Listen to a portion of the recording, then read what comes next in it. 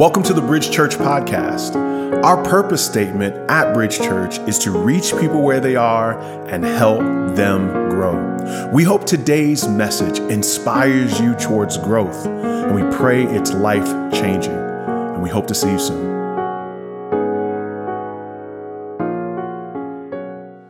Thank you. Okay, we are going to start today off with a little pop quiz. Y'all ready? You ready for a little quiz? You excited about it? No? All right. The answers, I'm going to give you the answers.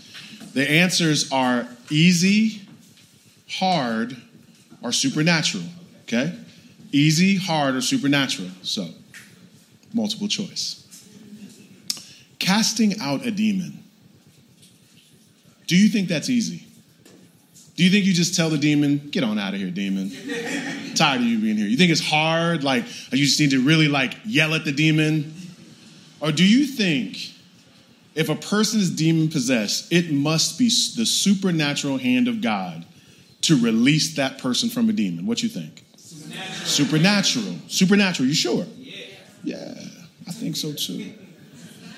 Jesus in Luke chapter 11, verse 20 said this. He says, but if it is the finger of God that I cast out demons, then the kingdom of God has come upon you. So Jesus is saying, for me to cast out a demon, I must have the finger of God, the hand of God to do it. I want you to keep that in mind as I read this next verse. Matthew chapter 9, it says, Jesus went throughout all the cities and the villages, teaching in their synagogues, proclaiming the kingdom of God, healing every disease and every affliction. So think about that, teaching, proclaiming the kingdom, healing. And when he saw the crowds, he had compassion for them because they were harassed and helpless like sheep without a shepherd. So Jesus has this moment of compassion. And what he says is to the disciples, the harvest is plentiful. What is a plentiful harvest? It means there's so much opportunity for people to experience the love of God, the proclamation of God, the teaching of God. He says, here's the problem. The harvest is plentiful, but the laborers are few. He's saying we need more people laboring, doing the work of God, teaching, healing. Then he says, the way we're going to see that is we are going to pray to the Lord of the harvest to send out laborers to the harvest. So we need to pray that laborers start engaging the harvest. And when you think of that, you say, man, we just need to pray that more of us just start talking to people about Jesus. Do you know the word send out is the Greek word ekbalo? And it means violently cast out. Do you know the word ekbalo is the same word for casting out a demon? That means linguistically, Jesus used the same word to think if you're going to see a person who is demon-possessed be released, ekbalo, they need a violent ushering out of that demon. In the same way, if we are going to get in the harvest, we need to violently get out of our comforts. Because the problem within the church is you may not be demon-possessed, but there's a good chance your possessions have possessed you. That you've become comfortable. That church becomes a place to meet new people, to get new relationships, to get connected, to hear a word. All that is great. But understand that Jesus says, look out there. Look all of Brooklyn. Look at all the people. Look at your neighborhood. Look at your friendships. Look at the work site that you're in. You think those people are just bothersome or annoying or they're challenging, but Jesus says they're sheep without a shepherd. And someone's got to decide that I'm going to intercede and engage people who don't know Christ. Next week, we have an outreach called the Atlantic Andic. There's going to be thousands of people outside. It already happens, and it's going to be right in front of our church. We're going to have desserts. We're going to have some music out there. We have all types of stuff. And there is going to be a part of you that's going to be like, I'm an introvert. You know what I'm saying? I don't really like talk to people in the first place. There's going to be a part of you while people are walking by. You're going to see your friends. You're going to hear the music. And you're like, man, so how was your week? And there's going to be a party that just, you don't want to engage people. And that's not just introversion. There's a spiritual stronghold in the church that does not release us to be on mission. That's not just personality, that's spiritual. And Jesus says the way to get laborers isn't just trying to pump y'all up. It's for us to intercede for us. We have to pray to engage people. We'll have these little cards to tell people about the church. Saints, God's strategy is not little cards. And let me just tell you, if I wanted to reach people and I was God, I wouldn't use people. I straight up would not use people. I would have a cloud and I'd be like, look, my name is Jesus, and I'd write it up there. I would do all types of stuff with the stars, but I wouldn't use people. You gonna use people? But God, in his infinite wisdom, wanted people to share his glory. And he believed somehow by us engaging people will be drawn to him. So I just want to take a second to pray for laborers. And when I say laborers, I mean us. That we would take time after church. There'll be thousands of people outside. We'll have tons of activities. We'll have desserts and water, praise God. But the best we can do in this season. But our greatest offering isn't desserts, it's our people. And there'll be people walking by that going like, oh, what's that? Is that a church? And the biggest challenge is to remember when you were lost. Do you remember? Do you remember when you were like, I want to go to church, but... Do you remember when you just felt convicted one day?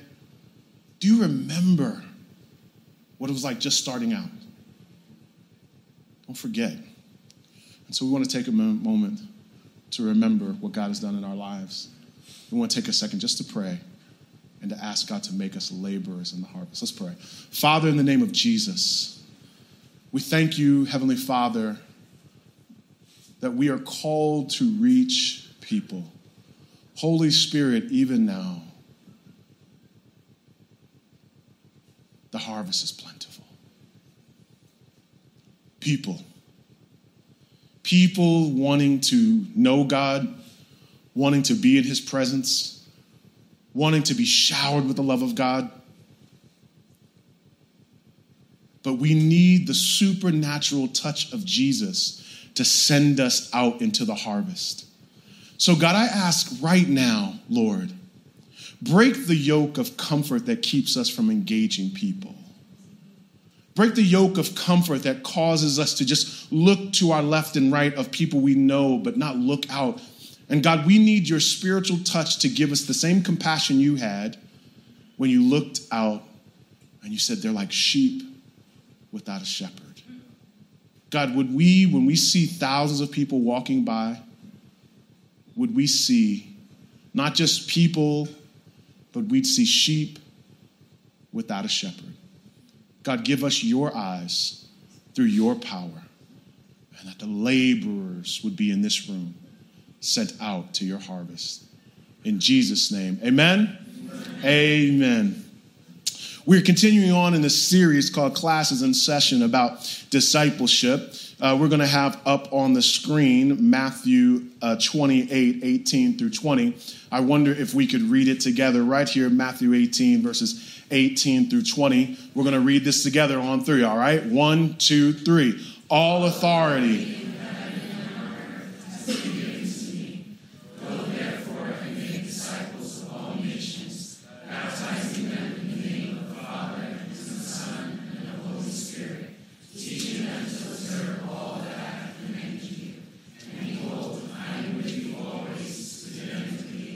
One of the things that we've said is that at the very end of this text, Jesus says, I am with you always.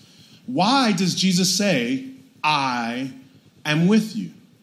Jesus wanted to be very clear that this mission would happen through his presence and his power. So he's with us when we go.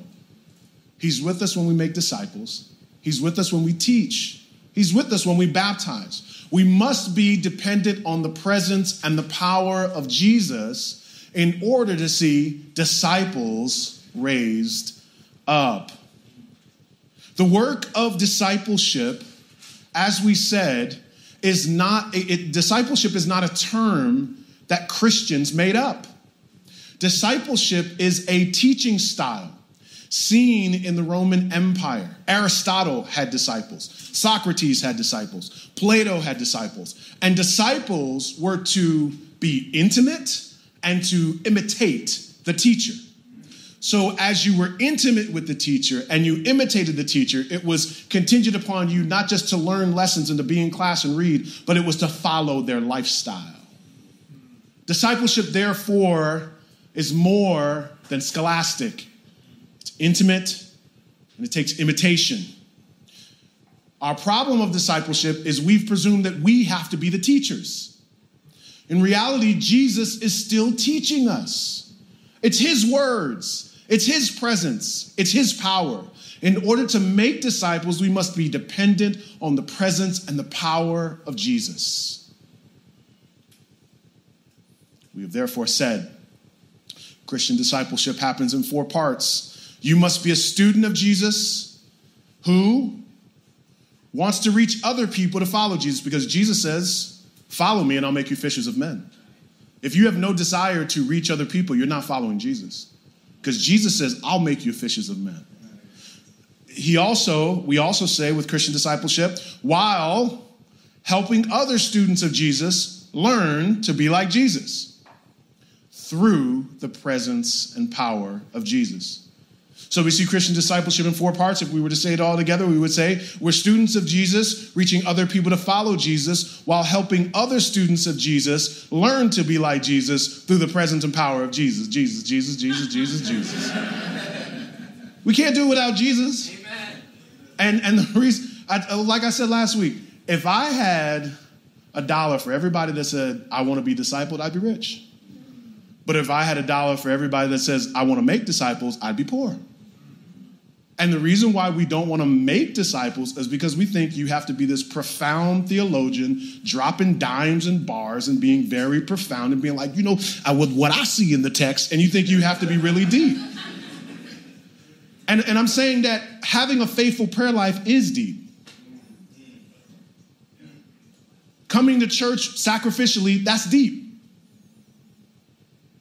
That's deep. You don't have to be a theologian to make a disciple. You have to be faithful. Faithful to his word. So the reason why we are in this series now is because it is I have learned, and God has taught our church, that we have to make sure that we're making disciples. That's what we're saying, that membership, if you're a member of our church, we want you to be a disciple-making disciple.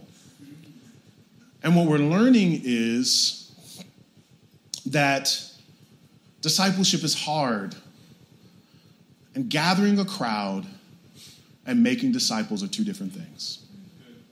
Here's what I've learned. This is our 8th year as a church. Here's what I've learned. A lot of y'all are church kids. And I've concluded that church kids and disciples are 2 different things. And when I say a church kid, I mean there is a chance that you could be a cultural Christian. And cultural Christians enjoy Christian relationships. They're like, oh, I like the church because, there's this woman there and she just loves me and I just love my friends and I got all these people and they're so kind, it's so nice. Love the church. And you respect the Bible as a moral compass. You're like, forgiveness is right. Amen. I'm going to give to the church because it's right. It's the right thing to do. I believe in it. I don't know why. I just do. Right? And you pray. You pray because it makes you feel better. You have something to hope in. You pray. But you also want some stuff, right? Like, Lord, I'm pray, but I need that husband. You know what I'm talking about, Lord. So what I've learned, and I'm saying this is what I've learned, There are people who are wildly faithful to this church, even to a building. But that does not mean you're saved. Being in a church consistently does not turn you into a disciple. Just like if you were to walk into a garage and be like, I'm a car. Like, that doesn't make you a car. Being in the space doesn't transform you. If I were to walk into a garage and be like, I'm a car, I would have to be transformed in the same way. It's no less miraculous that you got saved. And what happens is people get used to the Bible verses. They get used to the church lingo. They get used to the space. And here's what I've learned. A lot of people come to church because they're lonely and want friends. And they want community. And this is a nice moral space for relationships. But that does not mean you are following Christ and him crucified. And so it's important to understand that the disciple of Christ exemplifies sacrificial obedience that flows from a heart of devotion. You are devoted to Christ because you know what he did for your life and you now want to follow him. And you want to partner with other people in order to continue to follow him. And that's what it means to be a part of a church. It's not a social space. It's not just for relationships. It's to keep you faithful in your walk and to keep you on mission for Christ. Now, I just want to be very clear. I want to be very clear, as I had to say this in the last service. When I'm talking about this, I'm talking about you. Don't think about, Keisha needs to hear this message because she don't be coming to church and I'll be praying for her. And so I'm talking about you. I'm talking about your walk with God, okay? Are we on the same page? Folks out here like, I'm going to take this note for her. I'm going to send, girl, this note's. As a church, therefore, we are trying to get you just from being an attender or even a church kid or a cultural Christian or a consumer, and we're trying to see you transformed into a devoted disciple of Jesus Christ. That's our job. That's what we're committed to. And we want you to be a disciple-making disciple. We're committed to that. We're committed to that. And so that's why we are trying to say membership is, to be a member is to want to be a disciple-making disciple. You're saying, I want to help with growth in that. I want you guys to help me grow in that. And so I just want us to look back at the history of the church to understand how the church was formed, and you can understand why we do membership the way we do it and the way we do discipleship, the way we do discipleship in our systems. Acts chapter 1, verses 6 through 8, this is the beginning of the church. And it says, so when they had come together, they asked him, Lord, will you at this time restore the kingdom of Israel? They're asking political concerns. He said to them, it's not for you to know the times or seasons that the Father has fixed by his own authority. But you will receive power when the Holy Spirit has come upon you, and you will be my witnesses in Jerusalem and all Judea and Samaria and to the end of the earth. So if you notice here, that word power in Greek is dunamis. It means the same word we get for dynamite. Explosive power will come upon you, and you will be my witnesses. And that word witnesses, it's the same word we get for martyr. So it's not like, I'm going to go talk to some people. No, it means you will become a sacrificial devotee of Jesus.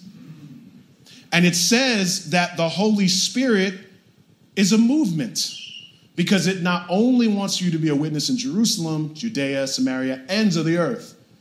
So it's not just enough that we witness within our circumference of relationships, but the Holy Spirit is global, doing things all over the earth. And that is our desire as believers. So power will come upon you. You'll be able to do that which you were not able to do before.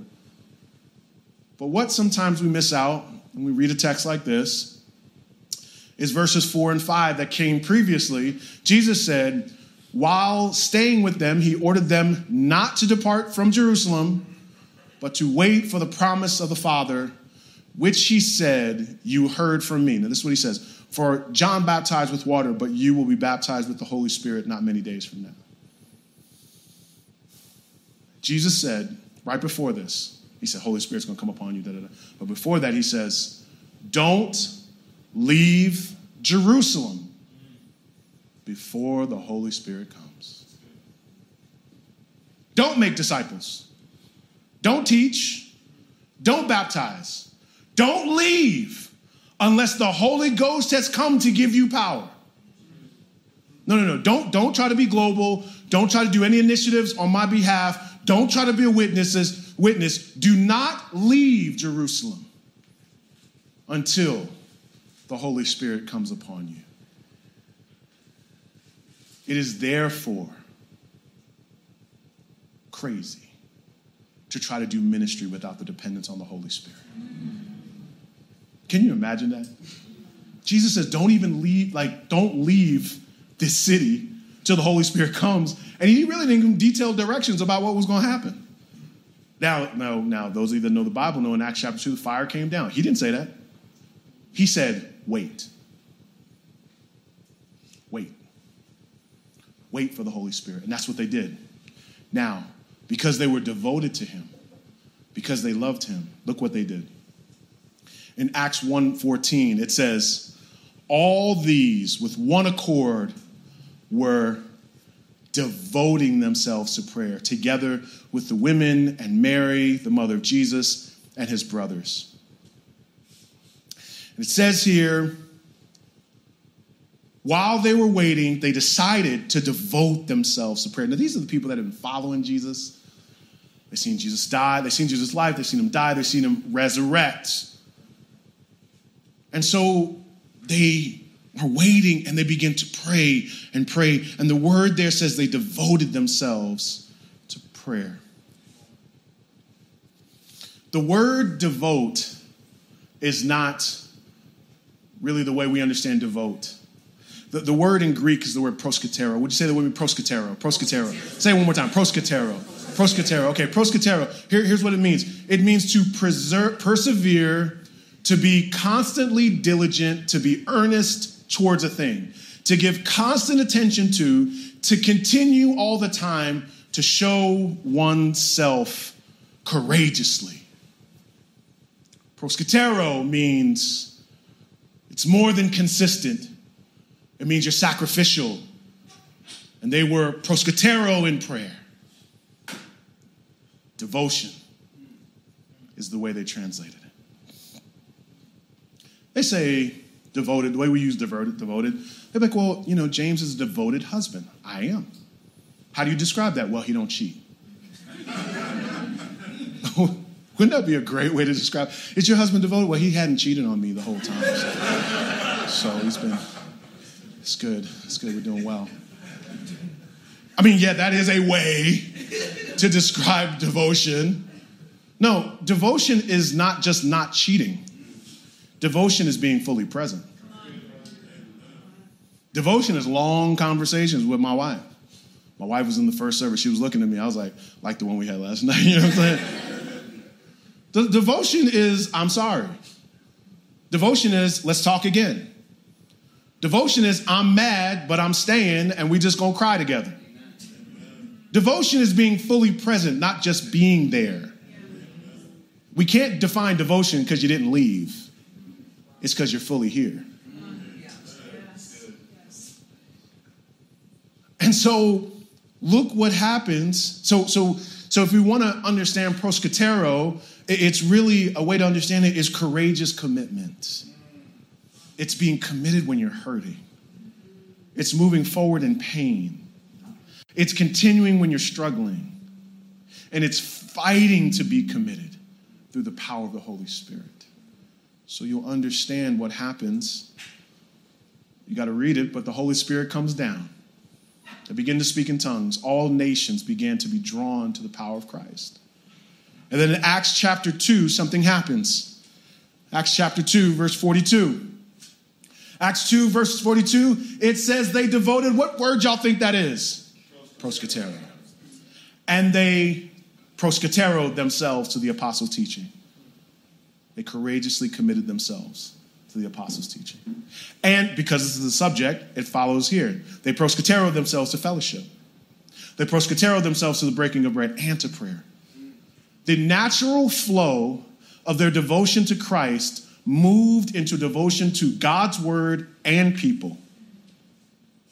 So it would be wildly incongruent with the text for a person to say, I am devoted to Christ, but I have no devotion to God's people.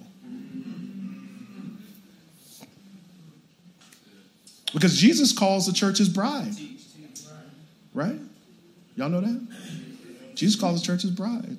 Wouldn't it be awkward if you'd be like, man, James, you my boy. Now, I can't stand your wife. I can't stand her. I don't like her. But you my boy. To love me is to love my wife. To love Jesus is to love his church. Now, church has some issues, praise God. She's kind of out there, praise the Lord. We'll get into that. But teaching and fellowship. Teaching and fellowship. So they devoted. It's hard. Church is hard. It's a courageous commitment. And see, the problem is sometimes we got an Instagram and we got a website. Sometimes we sell you on thinking that this is cool when this is actually sacrificial.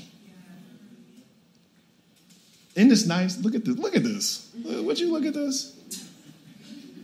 So you think, oh, this is all going to be fun.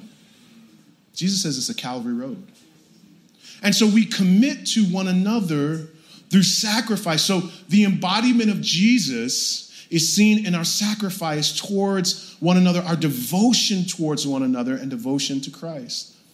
Acts 2, verse 47 says, and the Lord added to their number day by day those who were being saved. So God began to draw people into relationship through the power of that devotion to one another, that devotion to the word, that devotion to breaking bread, that devotion to prayer, sacrificially committing day by day. Now, we use this word membership. Now, Paul would use the word membership to talk about a household member, but more often than not, the word member in the New Testament is used to talk about a body. 1 Corinthians chapter 12 exemplifies this in that Paul says, but as it is, God arranged the members in the body, each one of them as he chose. So the imagery of membership is actually taken from a body, from having limbs and arms, and all of them needing to function together to be a fully formed and fully healthy adult. In the same way, membership in a church presumes that you have a fit here, and there's a way that you are arranged in order for all of us to operate in the way that God intended. And another way to put that is, if you are here and a member, we need you to be fully healthy. In the same way you need your finger to fully grip, your foot to fully walk. Without it, you limp. Without it, you can't do the same things. So membership presumes I have a place here. I have a fit here. I not only want to be fed, I want to help. I want to be a part of service. So a way to define that is church membership is a courageous commitment between a local church and an individual Christian, characterized by the church's overall care for the believer's mind, body, and soul, and the spiritual oversight of their discipleship. Right. So we care for you. We also want to make sure you're discipled. You become our responsibility to help you grow. And you want to be responsible. You want to take care of other Christians. Now, we're not talking about being a Christian.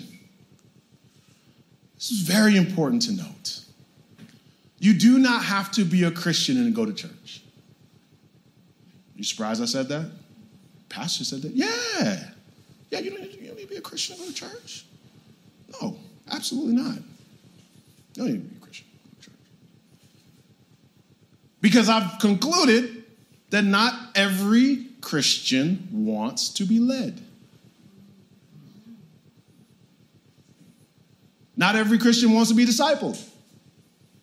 There are people who love God and do not want someone to speak into their life. And I didn't know that. I didn't know that. The pandemic, hallelujah, taught me that. I'm not questioning anybody's salvation. Now, do I question your maturity? Absolutely. But it helps me to understand that being a part of a community takes sacrifice, and not everyone is willing to sign up for that. Some people want to do church at home. And part of the challenge is sometimes we want to be able to, we've defined a church by how many friends I can create. So really, church is like this chemistry experiment where I just hang out with people and be like, I don't know, I went out to eat with them and I just wasn't really feeling them. I don't know. I mean, she's cool. I mean, he's dope. But I mean, like what we say about our brothers, we got together yesterday, right? And when I say like, if church was friendship, we would just draft each other, right? Like that's my boy. That's my boy. That's my boy. No, not you. But that's my boy. Yeah.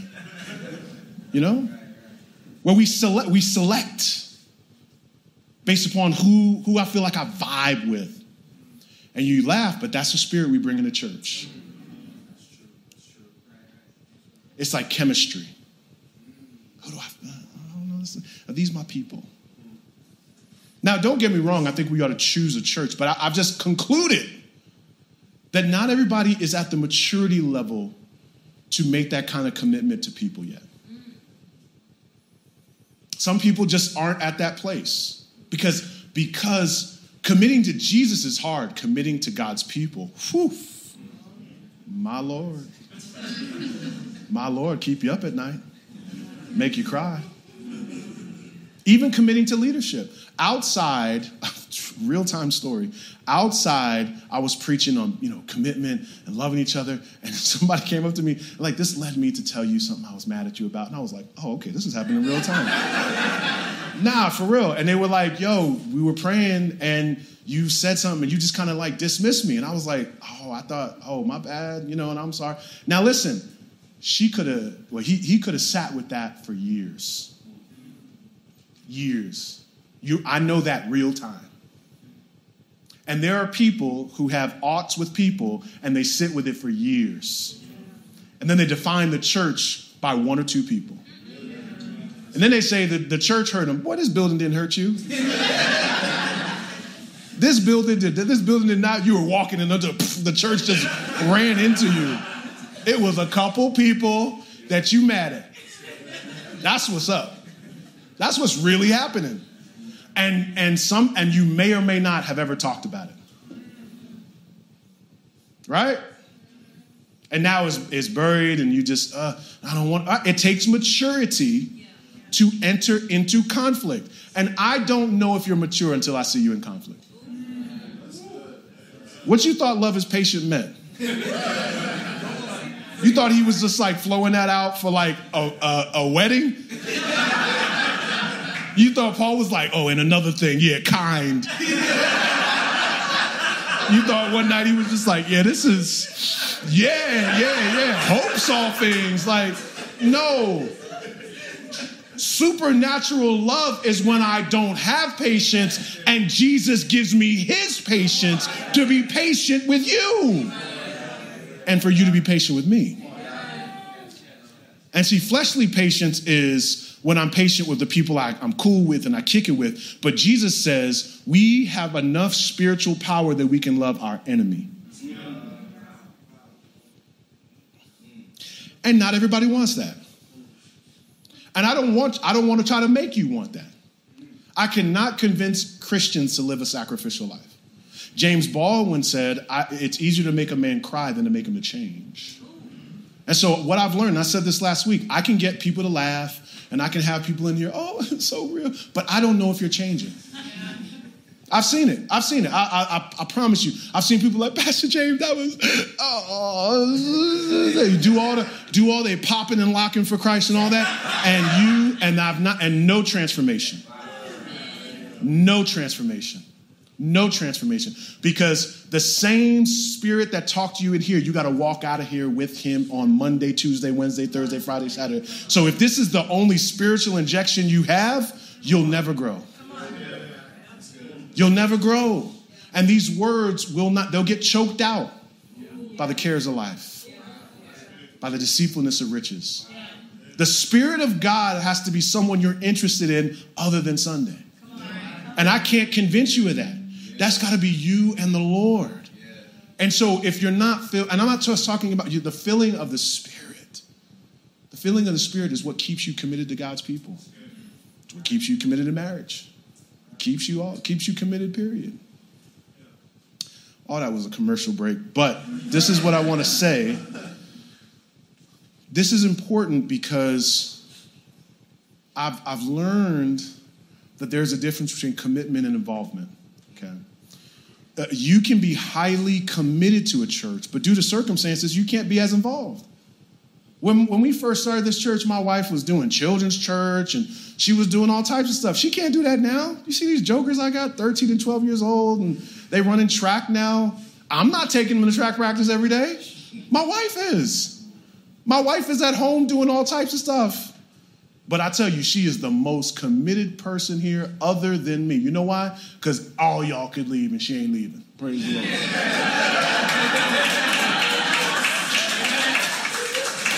I mean, Josh is my boy, but you know.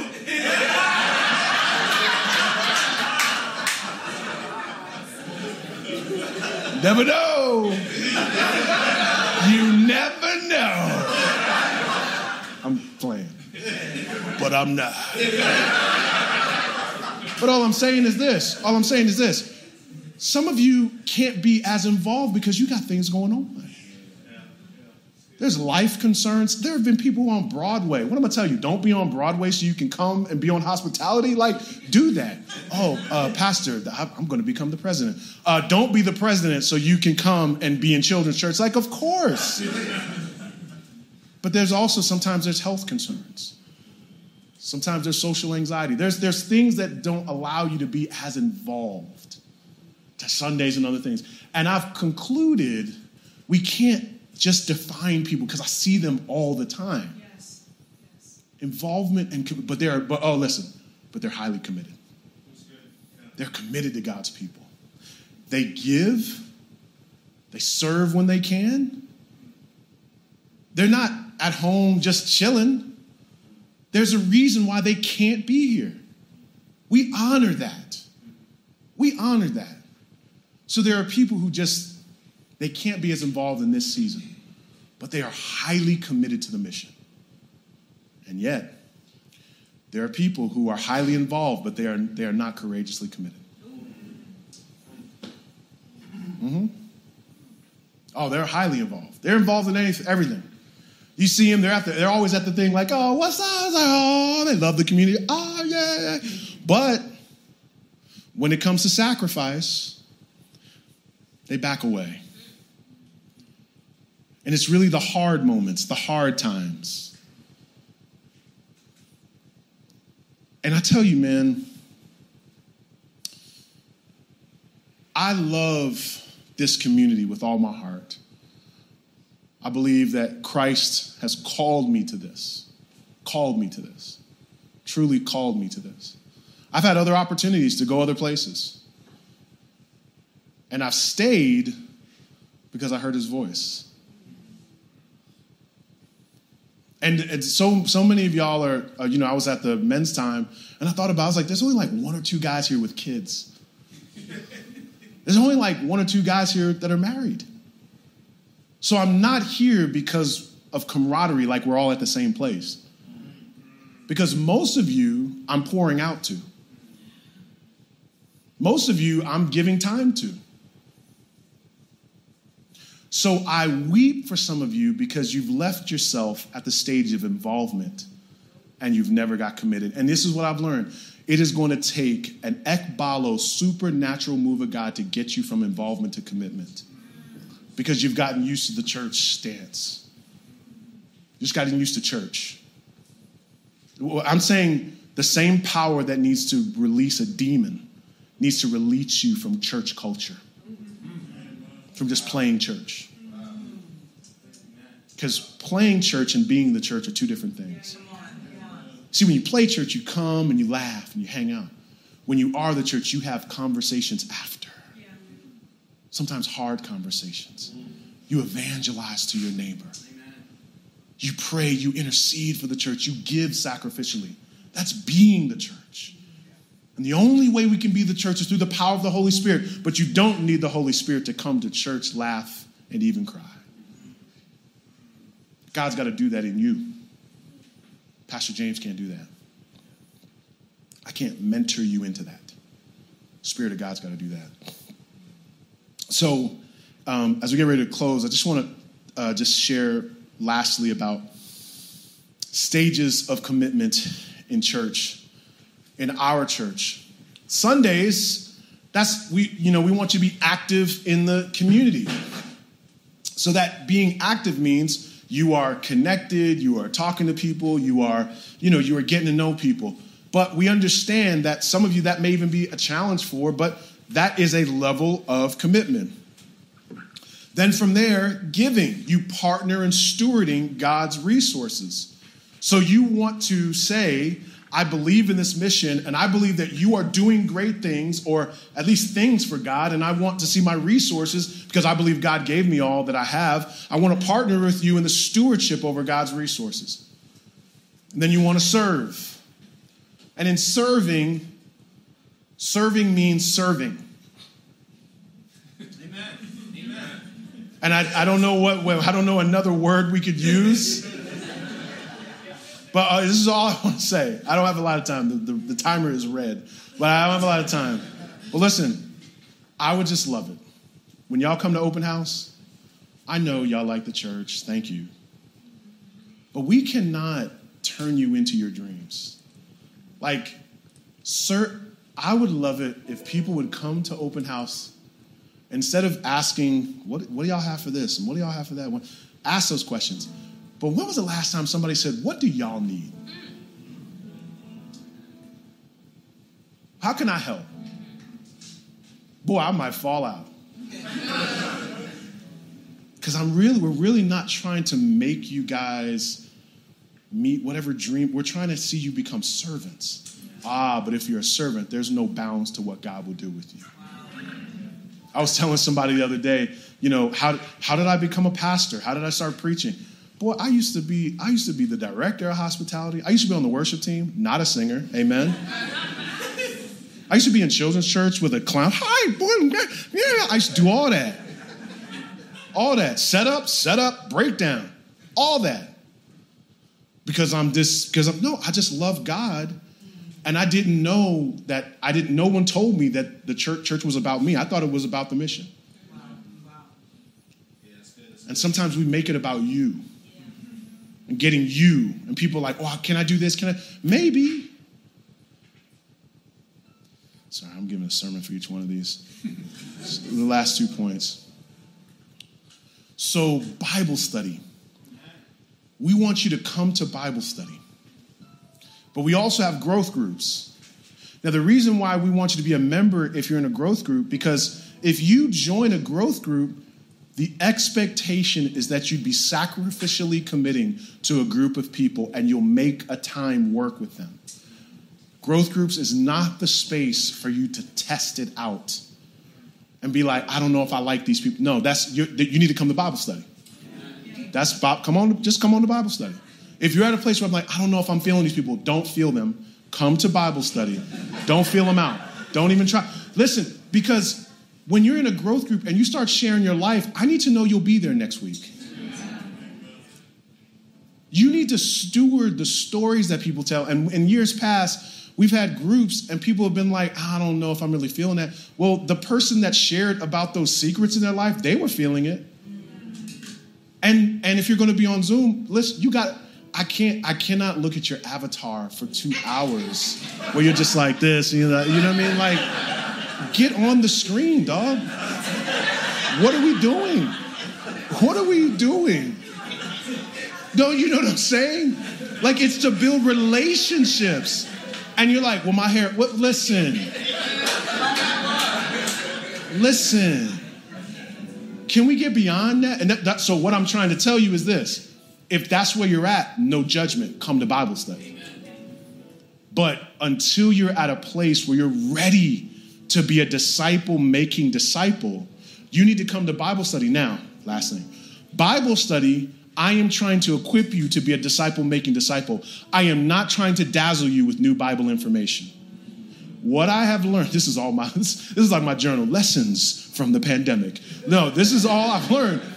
People will come for years to Bible study and never teach anybody about Jesus.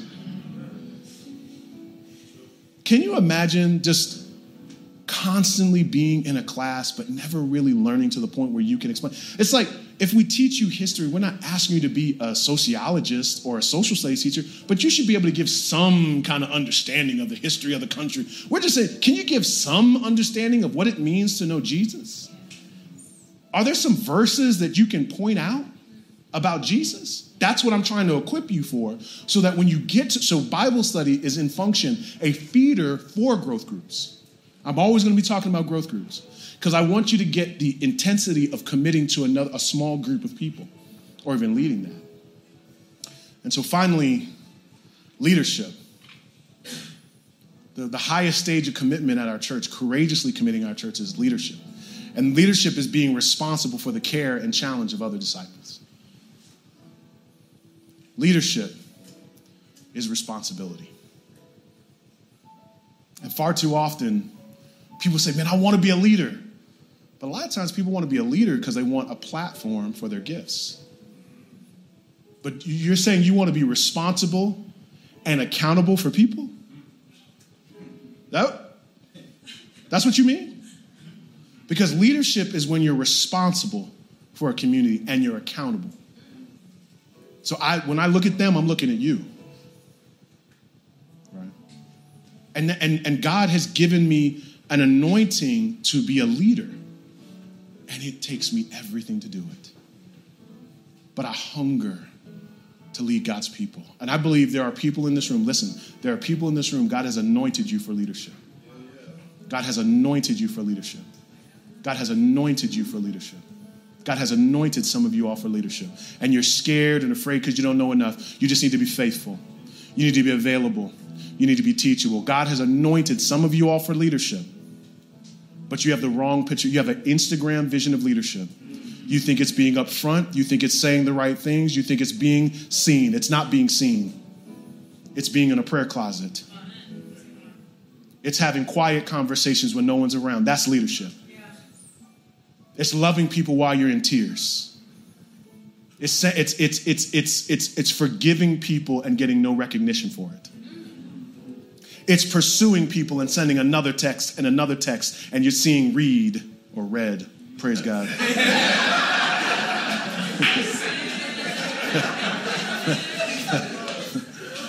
Boy, when I first heard about that, boy, I was like, this hurts. It's loving people that never said goodbye. It's pursuing people that don't want to be pursued. But some of you have been called to leadership. And the people that I gravitate to, people say, I feel like I'm called to leadership, but I don't want to do it. Oh, I can work with you. Because if you're not trembling, then you're not talking about a Calvary Road. Christ's leadership has blood. Christ's leadership comes with death to self. But some of you have been called to leadership. Some of you have been called to leadership and you're afraid. Some of you have been called to leadership and you've just been circling around it. But all of us have been called on mission. And you've been quiet on your jobs and in your neighborhood. And the Holy Spirit is awakening you right now to the opportunity he has around you. The Spirit of the living God has gifted you. Now, how can you do the things that God wants you to do? You need accountability. And membership is accountability. How can you be unleashed to be the person? How can you be faithful to a church? How many of y'all think it's easy? How many of y'all think it's hard? How many of y'all know it's is supernatural. Being a faithful Christian in a church is supernatural. Father, in the name of Jesus, we thank you for your power. We thank you for your presence. And we ask you, Jesus, raise up leaders in this generation. No. I'm not talking about platforms. I'm not talking about blue check verified. Raise up leaders in this generation. Raise up leaders in this generation. Raise up spiritual leaders that lead like you because they follow you. Raise up men and women of God that are serious about the word of God. Raise up men and women of God that are serious about prayer. They intercede. They cry out for the nations. They cry out for their neighborhood. Raise up leaders in this generation, Jesus. For you have called us not to play church. You've called us to love people while it hurts. You've called us to intercede for people. Raise up marriages and men of God and women of God that love you. And despite what the culture says, I know God is still good. Despite other people having church hurt, I know a church that helps. And I know a church that heals. Despite all that the culture may say, Jesus, raise up men and women of God in this generation at this time to live your call. I will ask this in Jesus' name. Amen. We hope today's message was encouraging for you. We'd also love to hear how God used this message to speak to you. We hear from people all across the country about what God is doing through our podcast, and we'd love to hear from you. You can email us at info@bridgechurchnyc.com. You can also find us on Facebook and Instagram. Our handle for both of those social media outlets is @bridgechurchnyc. Our website is bridgechurchnyc.com. If you're in the New York City area, we have services at 4 p.m. and 6 p.m. on Sundays at 98 Fifth Avenue in Brooklyn, New York, right next to the Barclays Center. We are praying for you, and we hope to see you soon.